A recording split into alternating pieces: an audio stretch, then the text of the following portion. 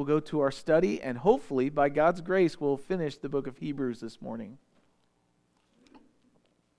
So Hebrews chapter 13, we are concluding this letter that many contest on who wrote it or didn't write it. There are many reasons that I believe that it was either Apollos or Paul, but we won't get into them this morning.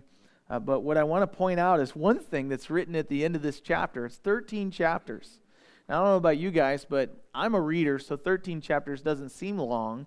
But in the length of books in the Bible, especially in the New Testament, this is one of the longer ones, and yet the author writes at the end of the chapter, I've written to you in just a few words, which makes me think it was the Apostle Paul because he tends to get a little windy in his letters. But that said, he covers a lot of ground.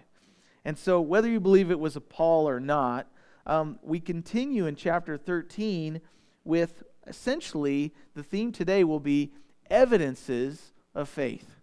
So in chapter 11, we looked at great examples of faith, which in many cases, this is probably one of the more known chapters of Hebrews, is chapter 11 because we call it the Hall of Faith.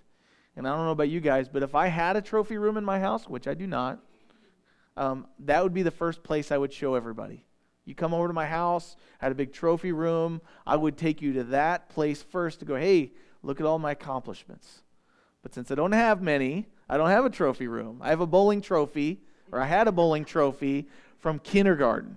And I tell you what, I kept that shirt that we had all the patches sewed on for a long time. But that said, I didn't keep the trophy because I, at some point, decided that if we were going to move, we really didn't need to haul that thing around. Especially because I don't think I even won. It was like everybody got one. You know, even in 1988 or whatever it was, they were already doing the participation trophy thing. But that said, chapter 11 is all great examples of faith. And we see the lives of the individuals he lists out. And I pointed out to you when we studied that they were not perfect people. Oftentimes we see them called heroes of the faith, but I would submit to you that they're not heroes. The only hero in the Bible is the one who was actually leading them, and that's Jesus. So in chapter 12, we had encouragements to faith, and one of the things that they gave as encouragements were actually things that would help you in your race of faith. And the race of faith is not a sprint, as we talked about. It's actually a long-distance run. And long-distance runs can't just be done by anybody that's never trained for them. You'll be heaving. You'll be losing your breath, and you won't finish. But when it comes to faith, it's a long-distance run. And so we need to do things like look to those that have gone before us. We need to do things like let go of the weights that we've used to train, not run with the weights on our back. But we also need to forsake sin and anything that would discourage us along the way. And so chapter 12 encapsulated all of that. And then in chapter 13, we move on to what is called evidences of true faith. And Warren Wiersbe in his commentary actually entitled the chapter, Pardon me, but your faith is showing. And the reality in the Christian life is that your faith should show. It should be something that's visible not only to believers, but also to those that don't know the Lord. And if it's not, I would question whether or not it's actually true faith that's completely surrendered to the Lord. So if we're going to look at the evidences of true faith, we have to start by looking at what I call Exhibit A. And before I even change to this next slide, I'm sorry that I'm horrible at making PowerPoint slides. So I'm so glad you guys are close this morning because there's going to be a bunch of words up there. We probably need a screen about the size of this whole front of the church. But I'm growing this, so be graceful with me. So, but for me, the slideshow is as much as it is being for you guys to be able to see things. It's also for me to remember, so I don't get off on my little tangents that you guys know I'm good at. So that said, Hebrews chapter 13, verse 1, he says, "Let brotherly love continue. Do not forget to entertain strangers, for by so doing some have unwittingly entertained angels. Remember the prisoners as if chained with them, those who are mistreated, since you yourselves are in the body also. He says, marriage is honorable and among all, and the bed undefiled. But fornicators and adulterers God will judge. Let your conduct be without covetousness. Be content with such things as you have. For he himself has said, I will never leave you, nor forsake you. So we may boldly say, the Lord is my helper. I will not fear. What can man do to me? So he talks about conduct that I've labeled here as kingdom conduct. Oftentimes we think of the kingdom of God or the kingdom of heaven, and we go, okay, that's something that God's going to bring down to earth in latter days, in the days after this. The kingdom is not now, and many of us would see that and say, yeah, absolutely, the kingdom of God has not come yet. And yet when Jesus came into his first coming, what he said was, the kingdom of God is near to you. And so he was speaking about himself. Jesus was the seed of the kingdom of God. It was the very cornerstone upon which the kingdom of God is built. And so we need to have kingdom conduct, because whether you recognize it practically or not, where we live and our society and the way that it's going, the reality is the kingdom of God is near you, and Scripture actually says it's within you. And so if it's within you, then it ought to pour forth from you. James said, how can bitter and salty water pour forth from the same source? If the kingdom of God is within you, then when our cracks show, Paul writes that the kingdom of God should actually shine out of us. And we actually got to see a foretaste of the kingdom of God, or the kingdom of heaven, when Jesus took James and John up, Peter, James, and John up on the Mount of Transfiguration with him. And while he was up there, it's contested which mountain it was, he was actually on top of that mountain, and he actually, one guy that I listened to actually said that he actually let the covering that kind of concealed the glory that was in him, he let it go just for a little bit. And he ascended, and he was brighter than any launderer could get your clothing. And what it says there is that just at that time you saw Jesus, and then they saw Elijah and Moses next to him. And it was so bright, but they didn't have to have introductions. They already knew who was standing there. But what I want to point out is that Shekinah glory that they saw in the wilderness, the Shekinah glory that they see in the temple in the Old Testament, it was there upon Jesus, and it actually exuded from him. It couldn't be hidden. And so with that in mind, we have the kingdom of heaven, the kingdom of God in us by the Holy Spirit. And so there ought to be conduct that pours forth from that living source of water. And he lists it as brotherly love. He says, let brotherly love continue. And the idea is brotherly love towards the body of Christ. And in Romans chapter 12, verse 10, he writes something, or Paul writes about this brotherly love. In verse 10, he says, be kindly affectionate to one another with brotherly love, in honor giving preference to one another, not lagging in diligence, but fervent in spirit, serving the Lord. That the way that we treat one another is actually a way we can serve the Lord. And it actually is mentioned there in Genesis chapter 4, verse 9 as a side reference. If you think about brotherly love, what did Cain say after he killed Abel? And then God said, where's your brother? Of course, God knew where his brother was, but he was asking, he was giving Cain an opportunity to repent of his evil works. And he said, where's your brother? And he said, who am I, my brother's keeper? Now the fleshly answer is no. Everybody do their own thing. But the kingdom answer is, yes, you are your brother's keeper. That's what you were made for. That's why you have a brother.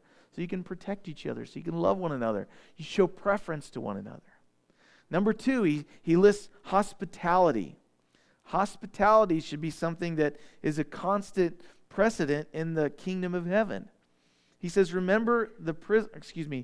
not forget to entertain strangers, for by so doing some have unwittingly entertained angels. Jesus took this a step further, and he said, you guys always invite people over to your houses, or bless those who can pay you back.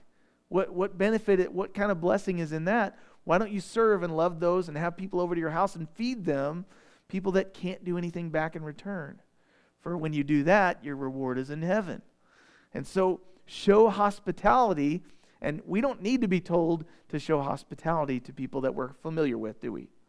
I mean, it's something we naturally do. He says, entertain strangers. Now, in their culture, they did this. This was natural to the Hebrew. This was natural to the Middle Eastern. To this day, if you go to the Middle East, you don't have a place to stay, people will offer to let you come under the roof of their house. And there's a couple of stories that kind of make you uncomfortable, but even in the book of Genesis, before Sodom and Gomorrah is destroyed, we have these angels that come in. Of course, they don't see that they're angels. They think that they're men. And they actually go to Lot's house and they say, hey, why don't you they're in the square, and Lot sees them and says, why don't you stay under my roof? It'll be safer here. He knew it was unsafe. They're in Sodom. And so he brings them in, and for whatever reason, I still don't understand, these men come to the door and they say, let us come in that we may know these strangers that have come into town. And we know from biblically speaking, they didn't just mean that they wanted to greet them, they wanted to know them physically. And that was part of the sin that was going on in Sodom and Gomorrah. And yet what he said was, hey, don't do this evil thing. Why don't you take my family? He offers his children to them instead in order to protect his guests. This was Middle Eastern thinking. They would do that. Now, it still doesn't excuse it. It's absolutely horrific. Just even the thought. But that said, we also see that then in Judges 20 and 21. Something very similar and very grotesque happens. But for a better example of hospitality, let's look back to Genesis chapter 18, because we see right after there's some things that take place, there's three men that show up at Abraham's door. And as they show up at Abraham's door, Abraham invites them and says, make food for them to his wife. He wasn't being a chauvinist. That was just the order of their household. And so she made bread and she poured wine, and they had this meal together. And when we find out that it was these three men that represented the Father, Son, and the Holy Spirit. And in the New Testament, we actually have this idea of the king of Melchizedek. Abraham gives an offering to them. That they were either God or they were angels, we're not sure. But the idea is that in doing what he writes here, remember, he says, do not forget to entertain strangers, for by so doing, some have unwittingly entertained angels. And I would submit to you that there are many times where it is unsafe to pick up a hitchhiker, where it is unsafe to invite people into your home that you don't know. And you have to pray through that. We need to be wise. The world that we live in is not safe. But I think that there's also times where God calls us to feed those that we don't know and bring them into not just a room or a building, but into our houses, to love them in a way that they do not expect, to show them that the kingdom of God is near, that we are servants of the Most High God, and that He is able to provide for the widow, for the orphan, for those who are in need. And when we do that, we actually represent the Father in a very special way. And in 3 John chapter 5, or verse 5 through 8, he says this, 3 John 5 through 8, he says, Beloved, you do faithfully whatever you do for the brethren and for strangers who have borne witness of your love before the church. If you send them forward on their journey in a manner worthy of God, you do well, because they went forth for His name's sake, taking nothing from the Gentiles. We therefore ought to receive such, that we may become fellow workers for the truth. John writes that we are fellow workers together for the truth when we entertain people and bless them in practical ways. And so he says brotherly love, hospitality, concern for others. And then he says concern for others. So in Matthew chapter 25, he talks about this, but I'm referring to verse 3 in Hebrews 13 where he says, remember the prisoners as if chained with them, those who are mistreated, since you yourselves are in the body also. Now, for us, we have an example of this. If you've been paying attention to the media, there's a church called Early Rain in China where there are believers who have their pastor first, because he's not teaching what the Chinese government says is okay, he's been thrown in jail, and he knew this was coming. But he decided, he purposed, I'm going to obey Jesus and not necessarily the government, because they were trying to essentially water down the gospel, and he couldn't do that with a clean conscience. And so he taught the truth, knowing that it would cost him. And he even wrote a letter.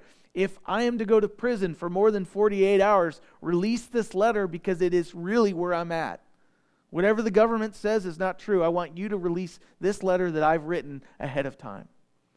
But as a result of that, not only has he been arrested, but many of the people that go to his church have been arrested. And so what is our responsibility to us to still have freedoms to worship? We could cry out politically. We could use our power to try to intervene socially. But the first thing that we need to do is pray for them as if we are there in jail with them. Now, we can't relate to that, can we? We struggle because we are free to worship. Nobody hindered us. And so the reality is we have the opportunity to intercede, to get in their situation, not necessarily by going there, but by praying through the situation as if we were there with them. Like someone who's outside of a battle, being able to see things from a proper perspective and pray of it as if God is in control. If you've ever seen the movie War Room, the idea is that a war room in a battle is they're making decisions for the people battling outside of being shot at. With a clear mind and seeing Scripture for what it says, praying for them, not being in the situation, but recognizing that if they were in the situation with them, we would want people praying for us. And so having a deep concern for others. And what Matthew chapter 25 says in verse 36,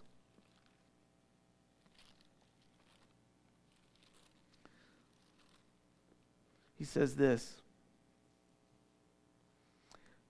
"For I was hungry and you gave me food. I was thirsty and you gave me drink. I was a stranger and you took me in. I was naked and you clothed me. I was sick and you visited me. I was in prison and you came to me." Jesus says down there in verse 40, he says, "And the king will answer and say to them, assuredly, I say to you, inasmuch as you did it to one of the least of these my brethren, you did it to me." How do you want to give thanks to Jesus? One way is that you can actually bless and pray for and love and meet God's people in their situations, whether it's practically or through prayer. And by so doing that, you're actually lavishing gifts of love on the feet of Jesus. You're actually ministering to Him. You're actually blessing Him by blessing His people. And so these are all things that are evidences of kingdom conduct. He says marriage. He says marriage is undefiled and pure before the Father. Verse 4, marriage is honorable among all, and the bed undefiled, but fornicators and adulterers God will judge. So in the Christian church, there ought to be purity in the marriage bed and in the homes of God's people. So in this case, marriage is where our faith should actually be lived out first. And in the case of the marriage bed, physical intimacy in marriage inside the will of God enriches marriage and glorifies God. He says, be fruitful and multiply in Genesis chapter 1, verse 27. Should be loyal and pure in God's sight. But what does he mean by fornicators and adulterers? Well, fornicators is any type of physical intimacy outside of marriage by unmarried people. Now, marriage is defined in Genesis by God as one man and one woman. That's just how He laid it out. It's His design, it's His best plan. And yet, in our society, it's becoming offensive almost to teach that, and almost to the point where I think that eventually they'll make it illegal. But the reality is, you can make it illegal all you want. It is what God designed, and it is His best. It's His program. And so any type of physical intimacy outside of marriage by unmarried people is fornication. And that goes to living together, that goes to the appearance of evil. It's wrong and it's dangerous for us. And unfortunately, right now, the statistics show that the church looks no different than the world in this. And so, why would we need to teach this? Why are we preaching this to the choir? because we need reminded. The world erodes everything that God teaches us, and yet God reminds us over and over in Scripture so that we can be transformed by the renewing of our mind daily.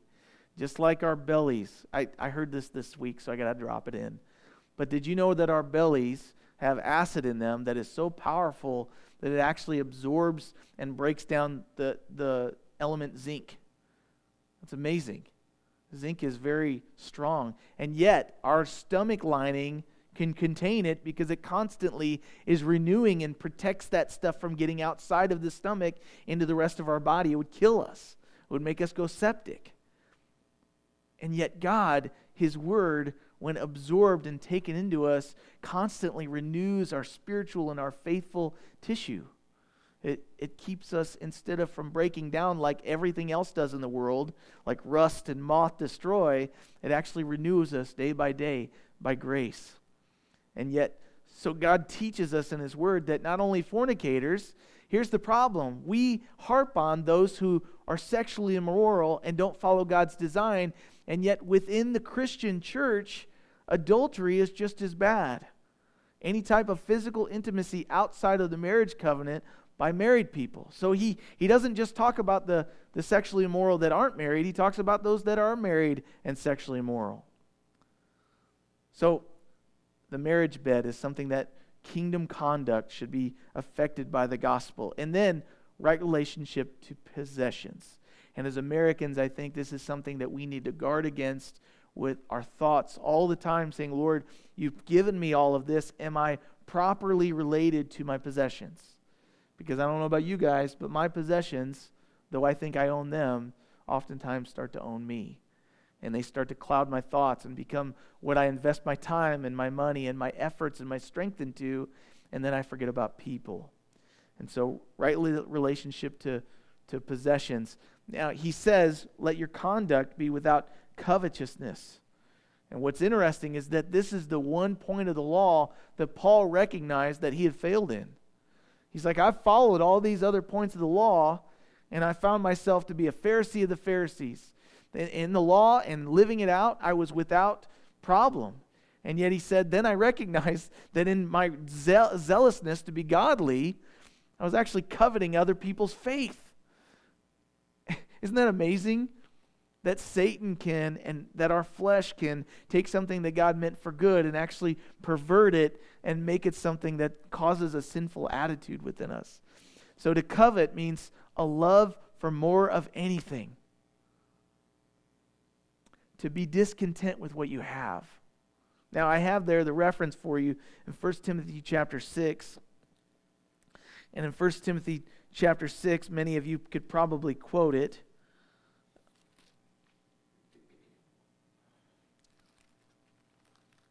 But I think it stands needing repeated. 1 Timothy 6, verse 6, he says, godliness, in other words, righteousness or being like God in proper relationship with contentment is great gain.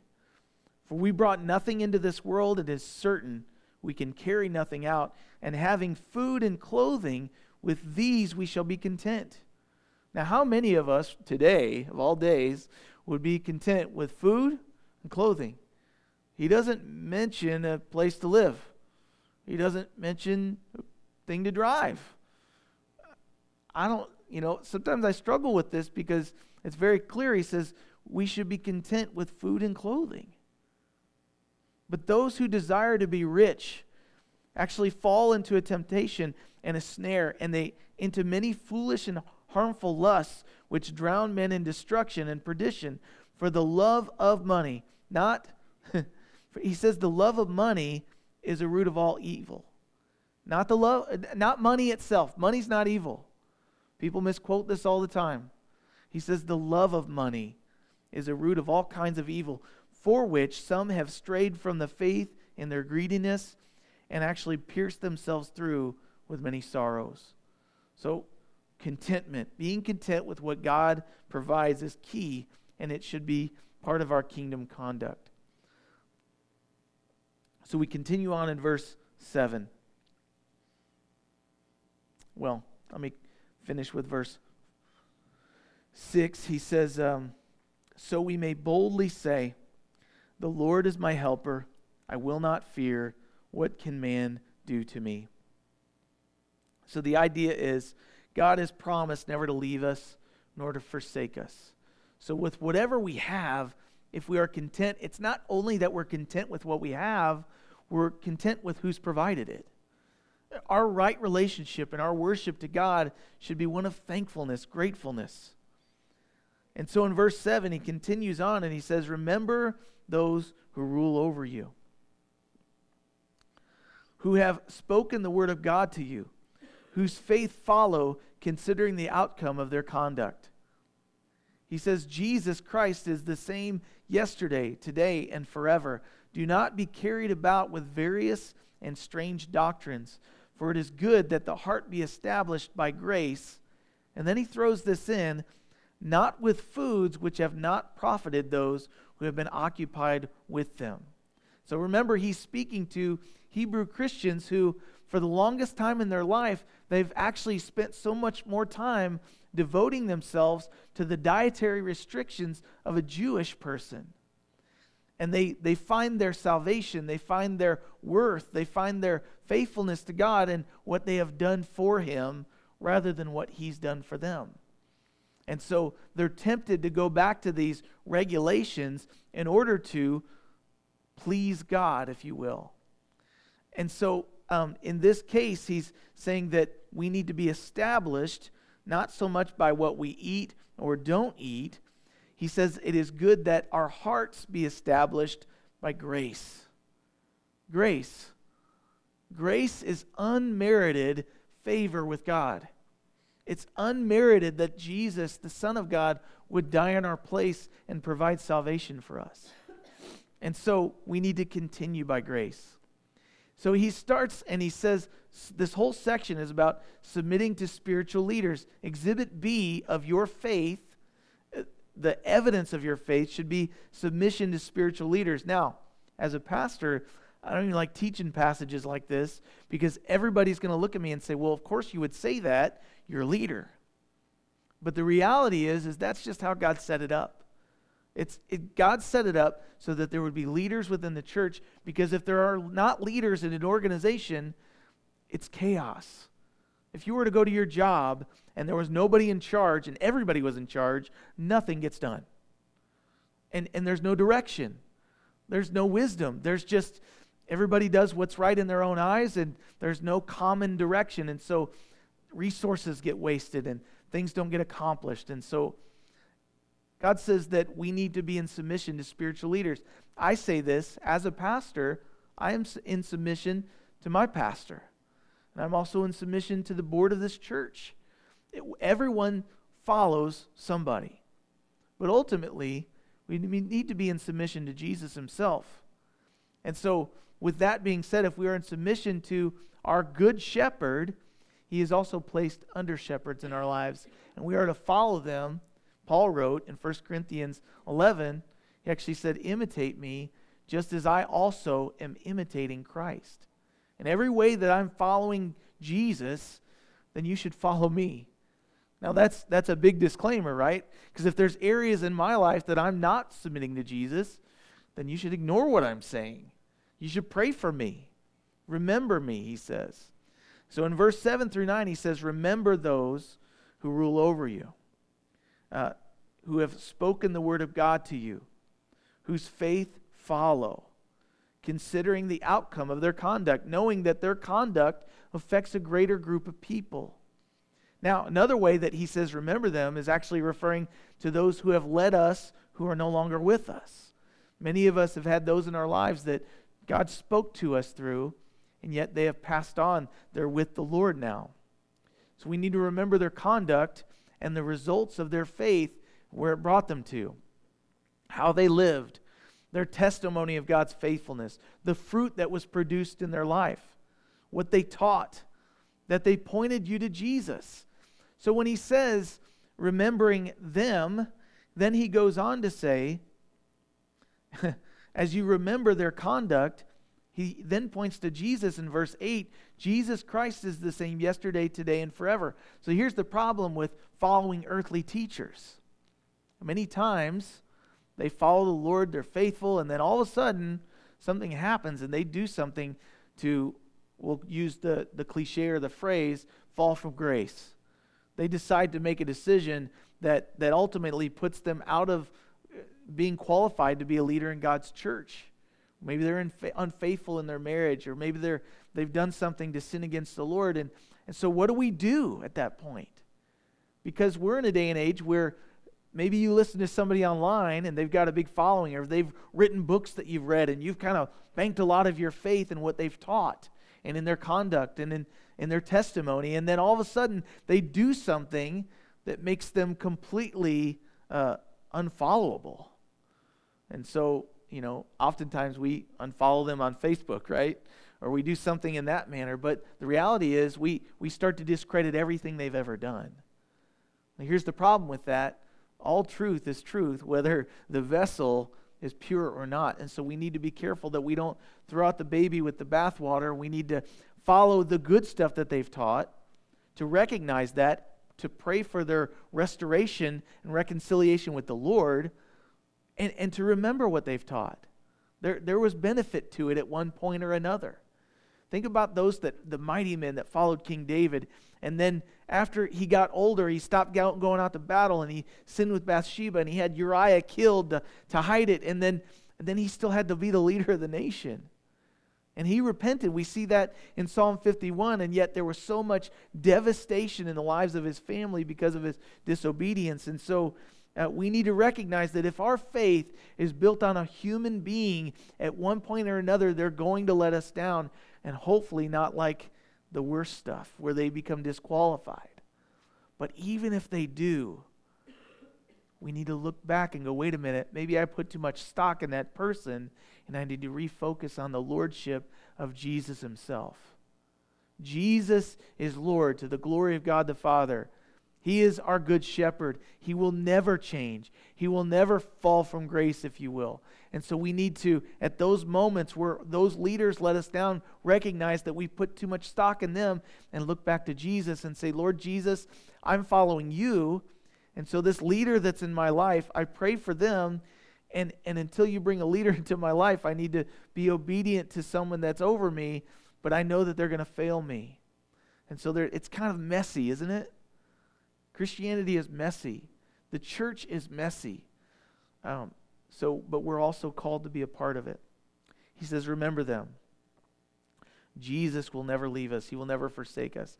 Verse 17, if you zoom down to the verse 17, he says, obey those who rule over you and be submissive, for they watch out for your souls as those who must give account. Let them do so with joy and not with grief, for that would be unprofitable for you. He says, obey them, for they watch over your souls. They're under shepherds. They're there as God's mouthpiece to warn you and to look over your lives. And the scary part is that I am accountable for what I teach.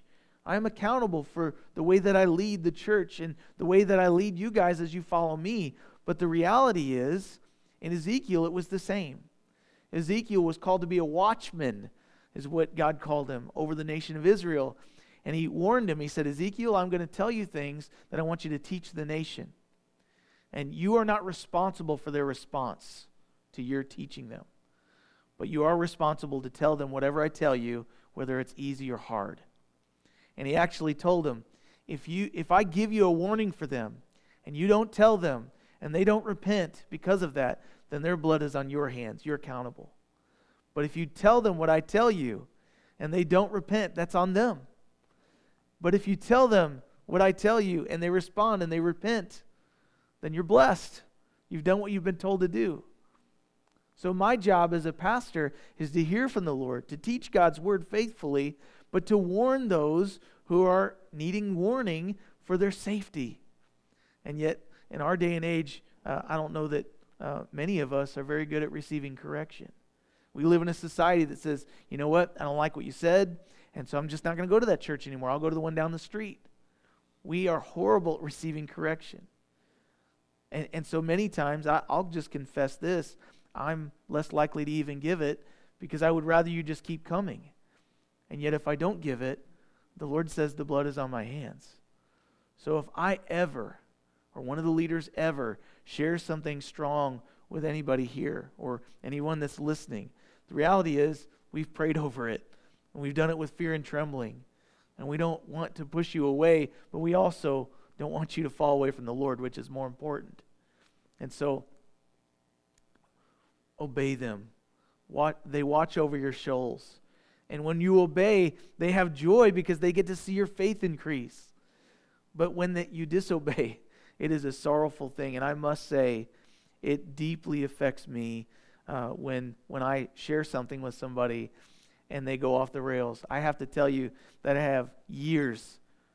have a decade of interacting with young people at Parkland Chapel in Farmington, and I will submit to you that most of them have either watered down the faith and departed or are on the way, and it breaks my heart. It destroys me inside, partly because I feel like I wasn't what I was supposed to be, but also partly because the things that I shared with them that I learned from the school of hard knocks and through God washing me in the water of the Word, they were like, you don't know what you're talking about. And it kills me because I do know what I'm talking about. I've experienced the consequences of years and years of sin and unrepentance. And yet, their response is not up to me. God's got it. So that's a step of faith that you can pray for me in. In verse 24, he says, greet all those who rule over you and all the saints. Those from Italy greet you. So he says, greet those who rule over you. So, all that said, I'm going to sum up worship in verse 10 through 16. He says, we have an altar from which those who serve the tabernacle have no right to eat. Now, in the Jewish faith, they had one altar, and it was located in the temple. And only those who served in the temple were able to eat from that altar. Verse 11, for the bodies of those animals whose blood is brought into the sanctuary by the high priest for sin and burned outside the camp, therefore Jesus also, that he might sanctify the people with his own blood, he suffered outside the gate. Therefore let us go forth to him outside the camp, bearing his reproach. For here we have no continuing city. We don't have Jerusalem.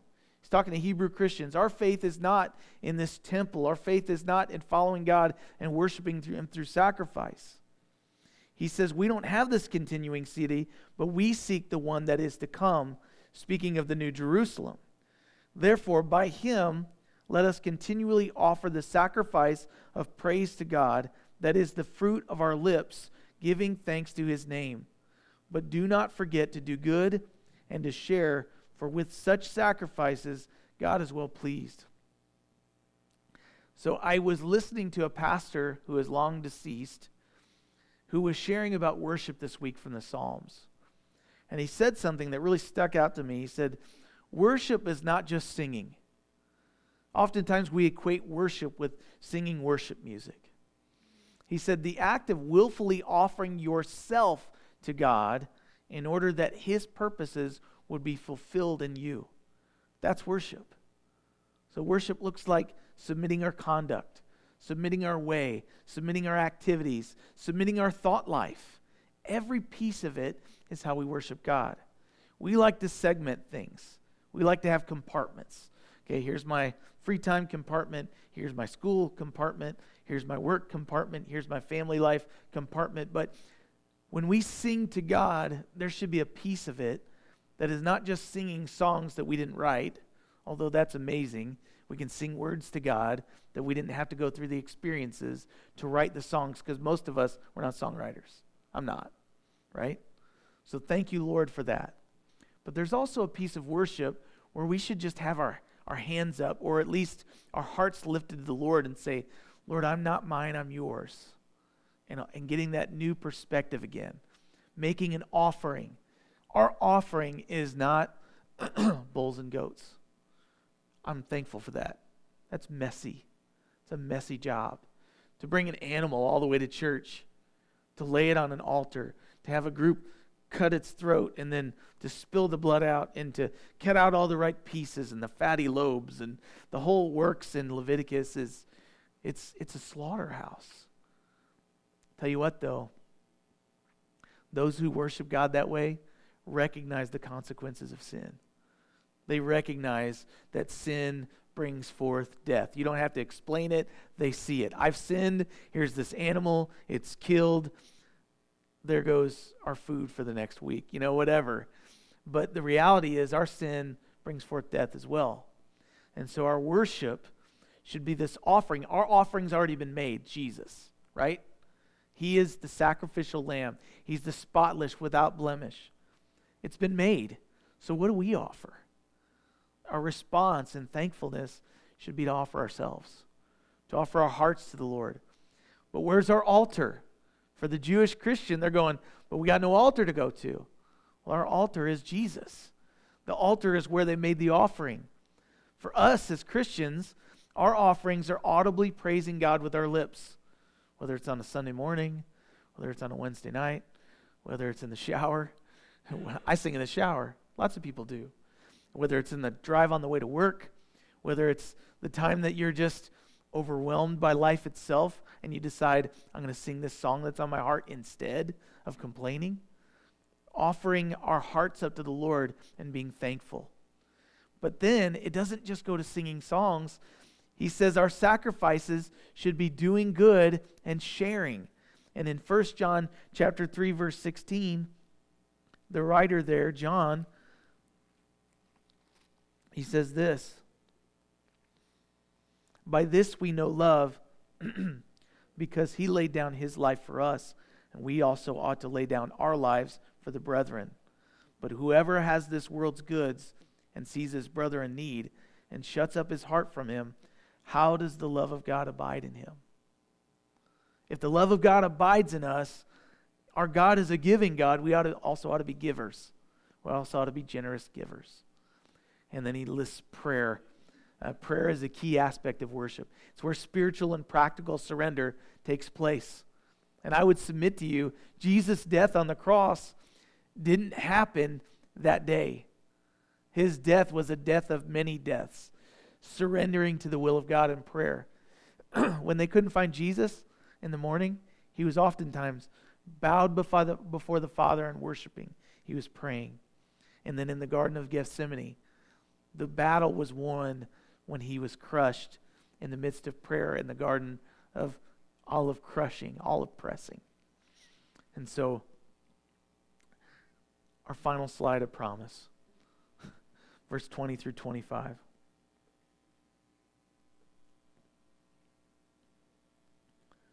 I didn't read verse 18. Pray for us, for we are confident that we have a good conscience, in all things desiring to live honorably. But I especially urge you to do this, that I may be restored to you sooner. So he asks for prayer for himself.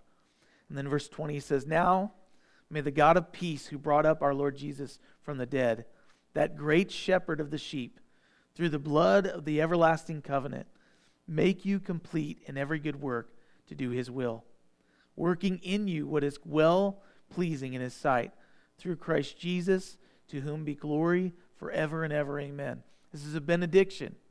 So he's listed all these things that should be evidenced in our lives as believers. But he does this funny thing. He says, these are all the things that should be evidenced. But then he essentially says, God is faithful, who also will do it, which is what the writer in 1 Thessalonians said. He said, all these things should be evidenced, and yet God is the faithful one who will do it, not only in you, but he'll do it through you. And so he closes by saying, may our God, the God of peace, who brought up Jesus from the dead, that great shepherd of the sheep, through the blood of the everlasting covenant, may he mature you in every good work to do his will. Maturity should be leading to our conduct and our activities being according to his will. He says, may he work in you what is well-pleasing in his sight through Jesus Christ, to whom be the glory forever and ever. Amen. He will work in you. He will change your thoughts if you'll surrender them to him. He will change your attitudes as you surrender them to him. He will change your works. He will change your disobedience to obedience, but it takes surrender. So, in the closing remarks, he has closing remarks about individuals. And I want to submit to you that God, while he does care about groups of people, he's also intimately involved in your life, and he cares intimately about you. And I think that's why the writer always has these notes at the end of these letters about these individual people. This letter is written to a group, but God cares about individuals too. He says, and I appeal to you, brethren, bear with this word of exhortation. Because a lot of the things he's teaching them are very difficult. They're having to say no to their previous life patterns. They're having to say no to their culture. Some of them, it means that their families won't talk to them anymore. He says, please, I beg of you, bear with the word of exhortation, this strong encouragement, for I have written to you in a few words. Even this chapter wasn't just a few words. But then he says, know that our brother Timothy has been set free, with whom I shall see you if he comes shortly. So he's involved with Timothy. That's why many people think this is Paul. He says, greet all those who rule over you and all the saints. Those from Italy greet you. Grace be with you all. Amen. So he's writing to Hebrew Christians. Again, to us this applies, but he's writing to this group of people that are so constantly tempted to go back and try to earn their salvation by what they do. But here's the thing. We're really no different, are we? I don't know about you guys, but there are days where I'm like, I'm firing on all cylinders. I know it's all God, and yet I miss out on my Bible reading, or I don't spend as much time in prayer as I would like to. And then I'm like, oh, God's not pleased with me. It's a lie. Jesus looks down upon us. He sees Jesus. The Father looks down on us. He sees Jesus. He sees God's grace in our lives. He sees his covering. He sees the blood of his Son, and he is well pleased with Jesus. So, Father, we thank you for this book. I confess that it's been a stretch for me to teach it, but I thank you so much for rooting things out of my heart. I pray, Father, that as we continue in your grace, that your grace that saved us would also uphold us and continue to make us complete for every good work in Christ Jesus. Father, let our faith, let our words not be where our faith ends, but may our feet match up. May we have the conduct of your kingdom. May we have a life that's surrendered to worshiping Jesus. May we submit to those that you've placed in leadership over us within the church. May we worship you with more than just songs, but with our lives. And may you be glorified in all of it. Set us free from the legalism that we build in.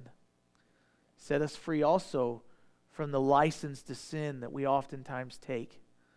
Lord, make us complete and glorify yourself through our lives, and help us, Lord, as we have testimony to bear, to confess before others how thankful we are for the change that you've made, how much you've set us free. Your word is meant to set us free from sin and the things that entrap us.